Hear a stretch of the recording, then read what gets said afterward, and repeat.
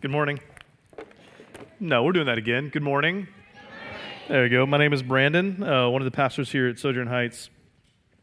As he said, we are going through a series of the Gospel of Luke, but first let me give a quick update.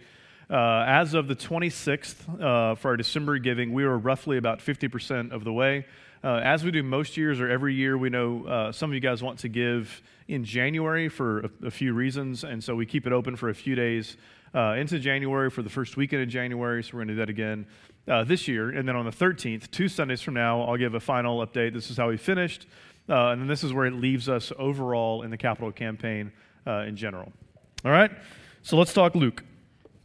Luke is one of the four Gospels, what we call the four Gospels, that look at the life, ministry, teaching of Jesus. Luke was written to a man named Theophilus, who was a Roman citizen, likely a government official. And if I could say it this way, Luke was writing an ancient documentary of the life of Jesus. In the opening chapters of this, he is doing some character development where he's introducing characters into the story and then developing them along the way. And then on Christmas Eve, Monday night, with the birth of Christ, Luke introduces the main character into the story. And in this event, this week, the one that we're going to look at, where Jesus turns 12 and he's in the temple, Luke is the only one of the four Gospels to include this story. None of the other three, Matthew, Mark, John, include this story in their narrative of Jesus' life. So now, whether you would say, I'm a Christian, I've been a Christian for a week, a month, a year, 2 years, 10 years, 20 years, 40 years, and you're trying to learn to read the Bible, or if you would say, I'm not a Christian, but I'm curious, I'm intrigued by the person and the life and the teaching of Jesus. Anytime you open up the Scriptures to read them, there are a few questions that you need to ask. Questions like, why is this in here? What's the point of this story in particular? Or something like, how does this story fit in the broader story of Luke? And then how does Luke fit in the broader story of the Bible? Or this one, which is going to be the main question that we are going to address today. Why would Luke be the only author of the four Gospels to include this story? Why would the other three not include it, but why would Luke include this story? Now, here's why that's an important question for us. As modern Western readers of literature, you're probably going to be tempted to just sort of pass over this a bit and to see it really as sort of an interesting story about Jesus as a 12-year-old, maybe nothing more than a bridge from birth to adulthood. But oh, how you would be wrong. How you would be wrong. How I was wrong. I have been wrong. See, Theophilus would have known exactly what Luke was doing. For Theophilus, there had been no ambiguity, no confusion about what Luke is doing by inserting this little story into his narrative of Jesus' life. He would have known, as a student of Roman literature, exactly what Luke was doing. Exactly what Luke was doing. He would have known that ancient documentaries, ancient biographies, if you will, their focus, their target was the adulthood of the hero. But they also would have known, and he would have known, that they also included something showing them as a child, possessing as a child what it was that would make them great as an adult.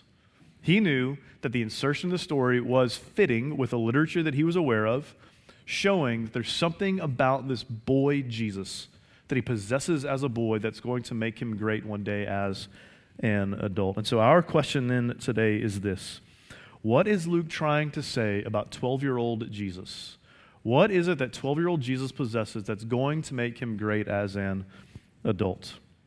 If we see it, if we can get that answer, we're going to get a more full, more beautiful and robust picture of the life and ministry of Jesus. And I'm going to give you a hint as to what it is. I'm going to give you a hint because it's obvious, but it's not the full picture. Here's the hint. The hint is this, that our text begins and ends with wisdom. And so we're going to look at our text under three headings: ancient wisdom, present wisdom, and future wisdom. Ancient, present, future wisdom. Let's go verse 40. And the child grew and became strong, filled with wisdom, and the favor of God was upon him. Now, let me stop here. There's one commentator who, the way he said it was that in the structure and the language and the grammar that Luke is using here, he is highlighting the word wisdom. And so if I could say it this way, if you and I were writing Luke, the way we would do it, we would write our sentence out, and then you would probably like bold, italicize, and underline the word wisdom. You would make that the word that just leaps off the page at you. And that's what Luke is doing right here. But here's my question for us. Why, if the focus is Jesus as an adult, why are we looking at this verse, speaking and highlighting the word wisdom under the heading of ancient wisdom? Why are we doing that? Here's the answer. The same commentator said that here's what Luke is doing. Luke is drawing a theological bridge between Jesus as a boy and the Old Testament. This is what he says he's doing. He says he's identifying Jesus as the Davidic figure of Isaiah 11, and he draws out of the language that Luke uses here. He's identifying him as the Davidic figure of Isaiah 11. David was this king in Israel, and the Messiah, the Savior, was going to be in the lineage of David, and he was going to be the better king that David was meant to be. But what's the significance of Isaiah 11? We're going to look at it because there are some themes in Luke that have been on repeat or just sitting on loop over and over, and this is, we're going to see it again. So Isaiah 11, 1 through 4 says this, "There shall come forth a shoot from the stump of Jesse, and a branch from his roots shall bear fruit. And the Spirit of the Lord shall rest upon him, the Spirit of wisdom and understanding, the Spirit of counsel and might, the Spirit of knowledge and the fear of the Lord. And his delight shall be in the fear of the Lord. He shall not judge by what his eyes see, or decide disputes by what his ears hear. But with righteousness he shall judge the poor, and decide with equity for the meek of the earth. And he shall strike the earth with the rod of his mouth, and with the breath of his lips he shall kill the wicked." See, in Luke, there's this theme that keeps coming up over and over and over, just on loop so far, that what Jesus is a king who cares for the poor. Jesus is the king who cares for the poor, who values justice for, what's the language from Isaiah? Equity for the meek. Jesus is a king who cares for the poor and for the marginalized. And in using language that identifies Jesus back with Isaiah 11, here's what Luke is doing. Luke is giving theological development and theological grounding for the social and the ethical implications of Jesus' life, ministry, and teaching, and his kingdom. He's giving theological rooting, grounding for the ethical and social implications of Jesus' life and in his kingdom. And on Christmas Eve, this is what we said. When Theophilus was first introduced to the story of Jesus, this baby who would grow up to be king, a king who cares for the poor, Theophilus would have known this. He would have said, listen, I can't respond with intellectual integrity and not just concede that there's not a king on the face of the earth like this. There's not a nation on the face of the earth who has a king who cares for the poor and for the marginalized. Not a king on the face of the earth who works for the poor. You see, in Rome, this is how it went. In Rome, the poor esteem the king, not the king esteems the poor. In Rome, the poor esteem the king, not the king esteems the poor. There is not a king on the face of the earth like this until Jesus shows up on the scene. And this would have been a collision between ancient and modern wisdom happening in real time. Ancient wisdom that said this: you want shalom, you want flourishing, you want that like holistic human flourishing, for that shalom that everybody wants. Here's how you get it. You get it by having a king who values all people equally. You get it by having a king who will take his power and use it to serve the poor. And this is colliding with modern wisdom that says, you want shalom, here's how you get it. You get it through military might. You get it through wealth and riches. You get it by being the most powerful and rich nation on the face of the earth. Rome, this is how you get it. You want shalom? You need money, You need a military. That's how you get it. You need a king who will exploit whoever needs to be exploited, marginalize whoever needs to be marginalized, so that we get to experience the shalom that comes with affluence and power. And this is the collision that happens in Jesus. And Jesus is the embodiment of this ancient wisdom that collided with Rome's vision for what the good and the beautiful and the true life is meant to be. But it doesn't just collide with Rome, it collides with us. It collides with our success at all cost, our achievement and esteem. Climb the ladder. Let me give you an example, an illustration of this. If I say the name Bernie Madoff, do y'all know who I'm talking about? Bernie Madoff? Bernie Madoff ran a $64.8 billion Ponzi scheme. $64.8 billion Ponzi scheme. If you don't know what a Ponzi scheme is, just think this. He stole $64.8 billion because people just gave him their money. $64.8 billion. Now listen, I know Madoff is an extreme example. I'm aware of that. But let's put our cards on the table and be honest about something. Bernie Madoff is what happens when you take our modern success, achievement at all cost values off the leash. When they are unrestrained, Bernie Madoff is where they lead. Is where they lead. Now, I know that you are likely not going to be Bernie Madoff. It is unlikely anyone in this room is going to steal $1 billion from anybody. But let me tell you this. You take those values, success and achievement at all cost, off the leash in your heart, and you watch where it leads. Watch where it leads. Watch the destruction it creates in you and in those around you. Watch where it leads. And here's the danger. We live in urban Houston. Success, achievement is just the air we breathe. It's just the air we breathe. And we don't even know we're breathing it. You take those off the leash and you give yourself over to it and watch the destruction it leads to. Jesus was the living embodiment of ancient wisdom in human flesh. But where Luke goes in the story next is he goes to this present wisdom in the life of 12-year-old Jesus. And so let's look at it in verse 41. Now his parents went to Jerusalem every year at the feast of Passover. And when he was 12 years old, they went up according to custom. And when the feast was ended, they were returning. The boy Jesus stayed behind in Jerusalem. His parents did not know it, but supposing him to be in the group, they went a day's journey. But then they began to search for him among their relatives and acquaintances. And when they did not find him, they returned to Jerusalem, searching for him. Okay, Luke is setting the stage for what's about to happen in this scene. And so their family, they had traveled to Jerusalem for the Feast of Passover. This was an annual trip that they made. And they went to go and remember the time when God delivered the people of Israel, that's not even a thing, Israel out of slavery in Egypt. But then they would also look forward to the time when the Messiah, the Savior, the deliverer would show up to deliver the people of Israel again. And on their way back, they're walking back, and Mary, Joseph, they look around, they realize it's been a day, and Jesus is not with us.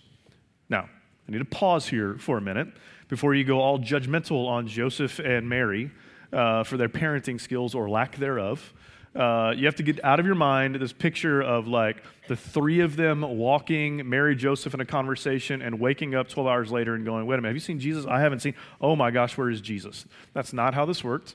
They were in a group of probably hundreds. They traveled that way for safety, would have had significant extended networks of family and relatives and cousins and aunts and uncles and everybody that would have been together. And so it would not have been uncommon for the children not to be with parents as they made this journey, because they're in this massive crowd of people traveling together for a variety of reasons. Which, as a side note, is a reminder that their culture is not our culture, and why we need to continually try to put ourselves in their shoes to understand, experience, and interpret the Bible the way it was meant to be interpreted. So let's keep reading. Verse 46. And after 3 days, so they're back searching for Jesus, and after 3 days they found him in the temple, sitting among the teachers, listening to them and asking them questions. And all who heard him were amazed at his understanding and his answers. So they show up, they find him in the temple sitting among the teachers. These teachers, these were the ones who were educated in the scriptures. These teachers, these were the ones who were possessors of wisdom. They're the ones who people looked at and said, you need wisdom, go talk to them. You need wisdom, go sit and get counsel from them. Their wisdom, though, it came from their education. But you see the word amazed, where it says they were amazed at his understanding and answers. That word amazed, it's a strategic word for Luke.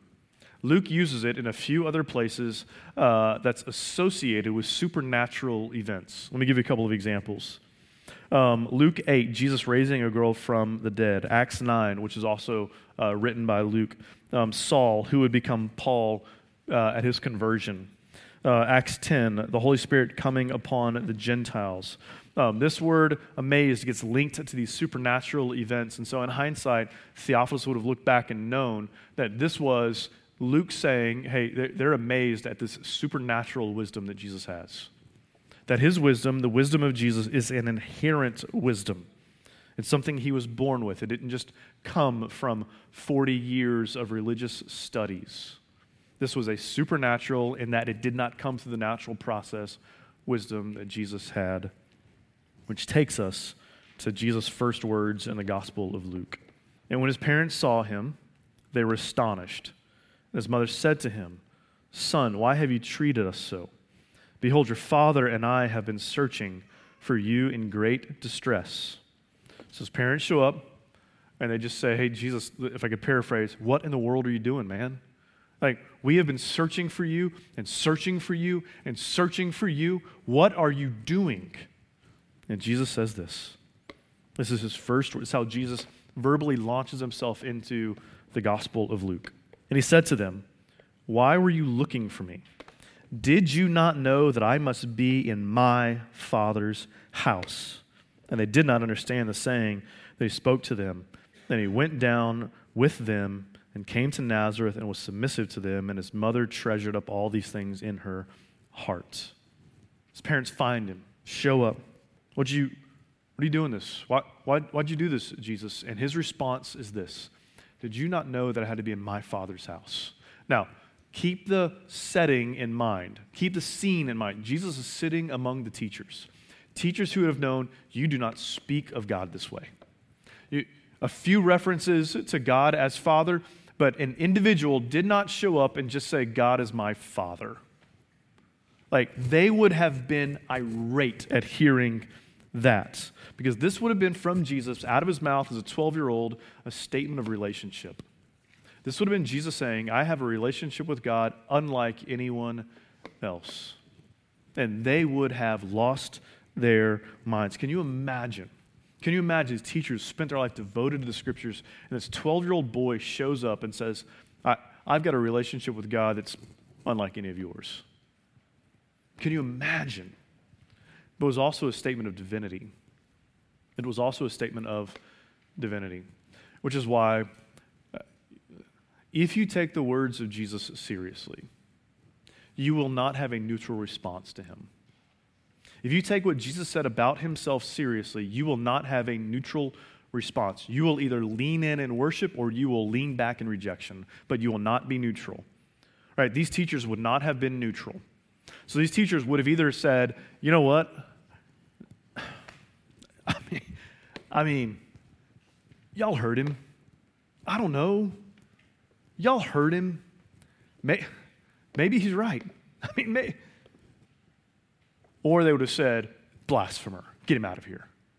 There would have been no neutral response to Jesus. They would have said, maybe he's right. Maybe this is true. Or rejection. Nothing neutral in their response to this. So Luke is presenting Jesus not just as the embodiment of ancient wisdom, but a present embodiment of divine wisdom. And this was something his parents did not understand, but this would not be the last thing that they did not understand. Luke, in this text, is also foreshadowing of future wisdom in Jesus. But this foreshadow, it's not in verse 52 where you expect it. It's not in verse 52 where it says Jesus grew in wisdom and favor. It's actually back in verse 39. Let's look at it. And when they had performed everything according to the law of the Lord, they returned into Galilee, to their own town of Nazareth. So Luke opens up this narrative. Jesus has just been born. And here it says that they, Joseph, Mary, performed everything according to the law. What does that mean? What does it mean, performed everything according to the law? Why is that in here? What does it mean? The answer is back in verse 22 through 24. Jesus was just born. And when the time came for their purification according to the law of Moses, they brought him up to Jerusalem to present him to the Lord. As it is written in the law of the Lord, every male who first opens the womb shall be called holy to the Lord, and to offer a sacrifice according to what is said in the law of the Lord, a pair of turtle doves or 2 young pigeons. So Jesus is born. It says that according to the law, they went and they offered a sacrifice for their firstborn son. And in that sacrifice, in this passage in Luke, Luke is foreshadowing in that sacrifice, a sacrifice that is to come. How do we know that this is what Luke is doing? Here's how we know. Where it says he performed everything according to the law, or they performed everything, that word performed is the word teleeo. It's the word it means to complete, to fulfill, to finish. And Luke uses it 3 other times in the gospel. Luke 12, 18, 22, all in reference to the death of Jesus in fulfillment of the scriptures. All in reference to the death of Jesus in fulfillment of the scriptures. You see, here's the point that Luke is foreshadowing.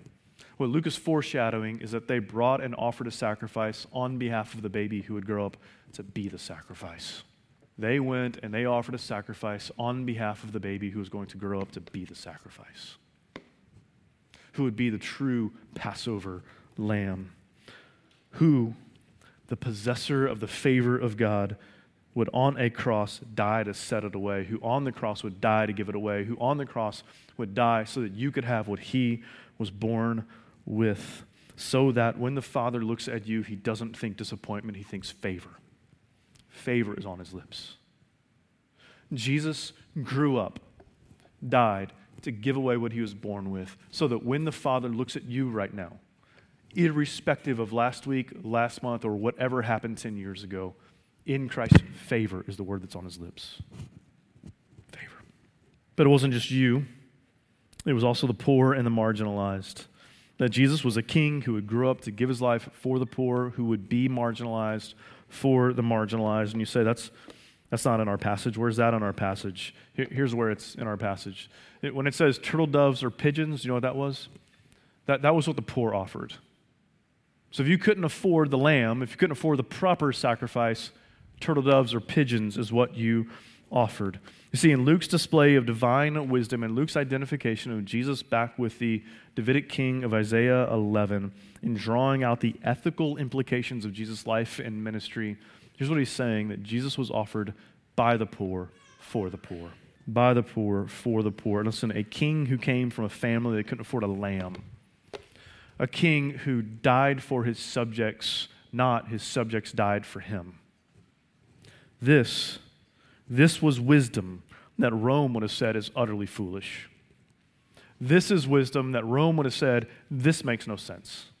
This is utterly foolish. But what's the point Luke is making? Why is this story in here? The story is in here to say that this world upending, this culture subverting, foolish wisdom of God that Jesus would possess as an adult, he had it as a 12-year-old boy. And listen to me, in Christ, because of Christ, you can have it too. You can have it too. You can have it too. You can follow in the footsteps of Jesus. You can, as Luke 9:23 says, deny himself, take up his cross daily, and follow me. You can pick up that foolish cross and follow Jesus. You can. You can let your ambitions die so that your neighbor in need can live. You can let your ambitions die so that your neighbor in need can live. You can define wisdom as caring for the poor, justice for the oppressed. See, in the kingdom of Jesus, where Jesus reigns in the hearts of his people, in his community, where Jesus reigns, the wise and the good and the beautiful life, it is not going from a 3-bedroom to a 4-bedroom house.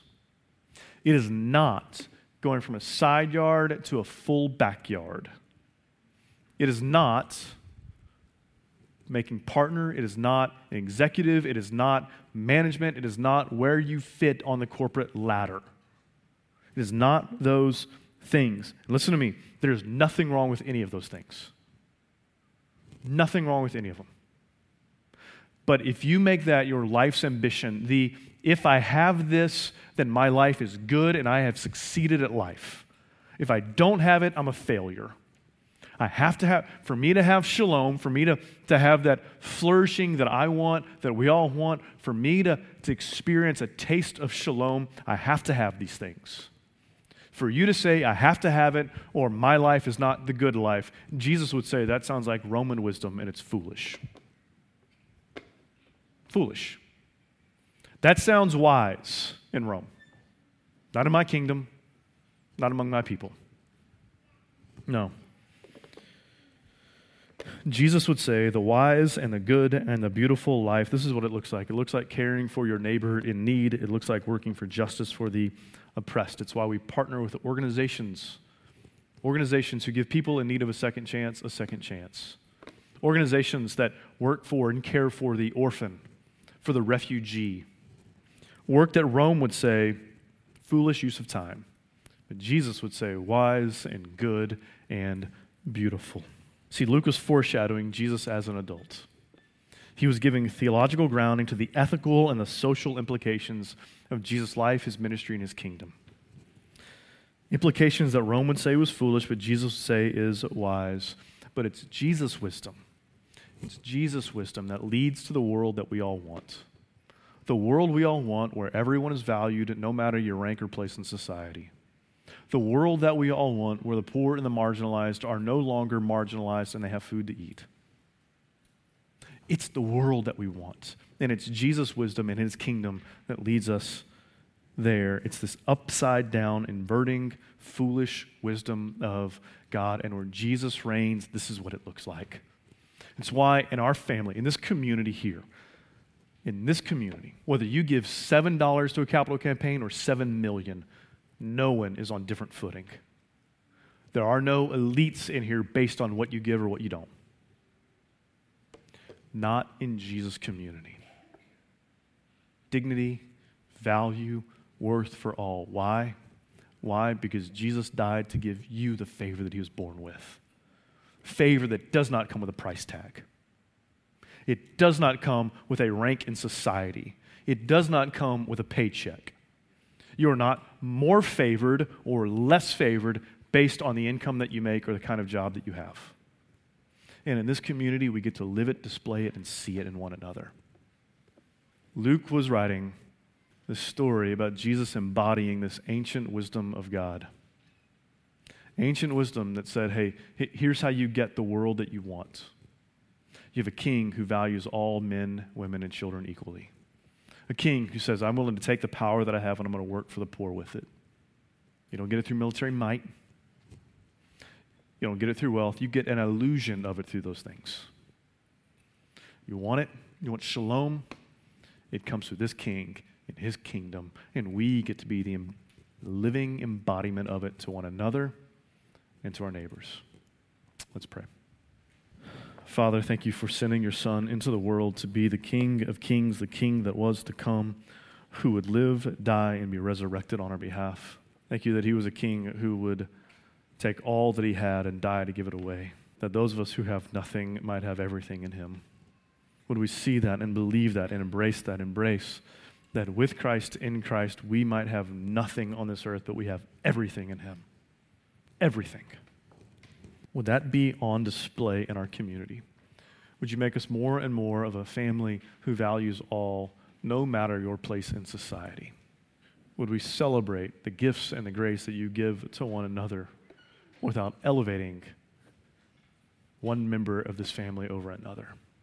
For us to be that kind of community, to put your kingdom on display, we know it takes your grace, your mercy, your sustaining power to do it. We cannot do it alone, and so we're asking you to come and to help and to mold us and to form us into that kind of people. We pray in Christ's name. Amen.